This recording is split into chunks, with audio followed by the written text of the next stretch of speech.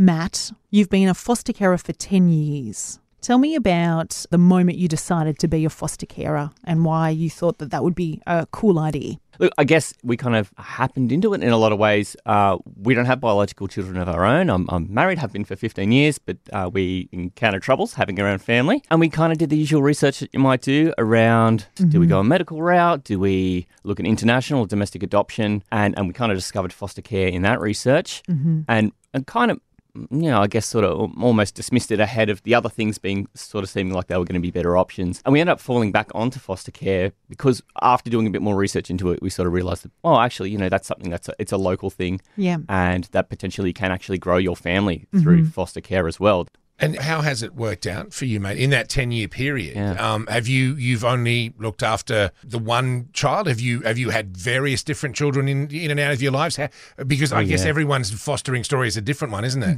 Oh, 100%. Yeah, there's quite wild variations of what people's families can look like with that. We discovered there's a couple of different sorts of care you can do. Okay. Everything from respite, where you might look after a child for smaller periods of time, like a weekend or a few hours a month, right through to much longer term and more permanent things. And we initially went into it doing the more respite sort of versions of things just to see how the system worked and see if it would be suitable for us. Yes. We got great support from the agency with that. And we did decide this is probably something that we could do in a longer term format. Wow. It's actually beautiful. It's actually so nice. And it's a terrific system for the kid. Yeah. Absolutely. And how has it impacted you and your partner? Over time, it's changed quite a bit. With the respite stuff, it was a bit more carouselish, I guess, with kids coming in and staying for a while. And now we've got two beautiful daughters in our home.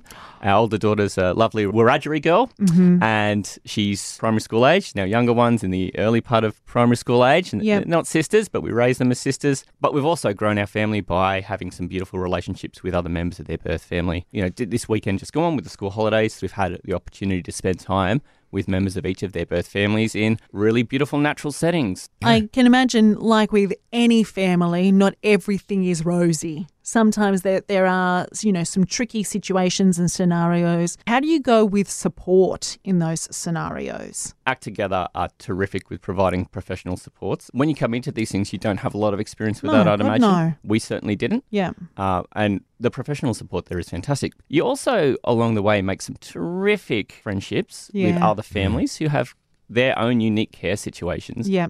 And you learn a lot from that. You're doing good, my friend. Oh, thank you Well very much. done. We've really been enriched by the whole process. And I think for anyone who's considering it, do it. acttogether.org.au is the website if you'd rather go down that road. Matt, foster carer for 10 years plus. Keep up the great work and thank you so much for your time this morning. Thank you so much for having me.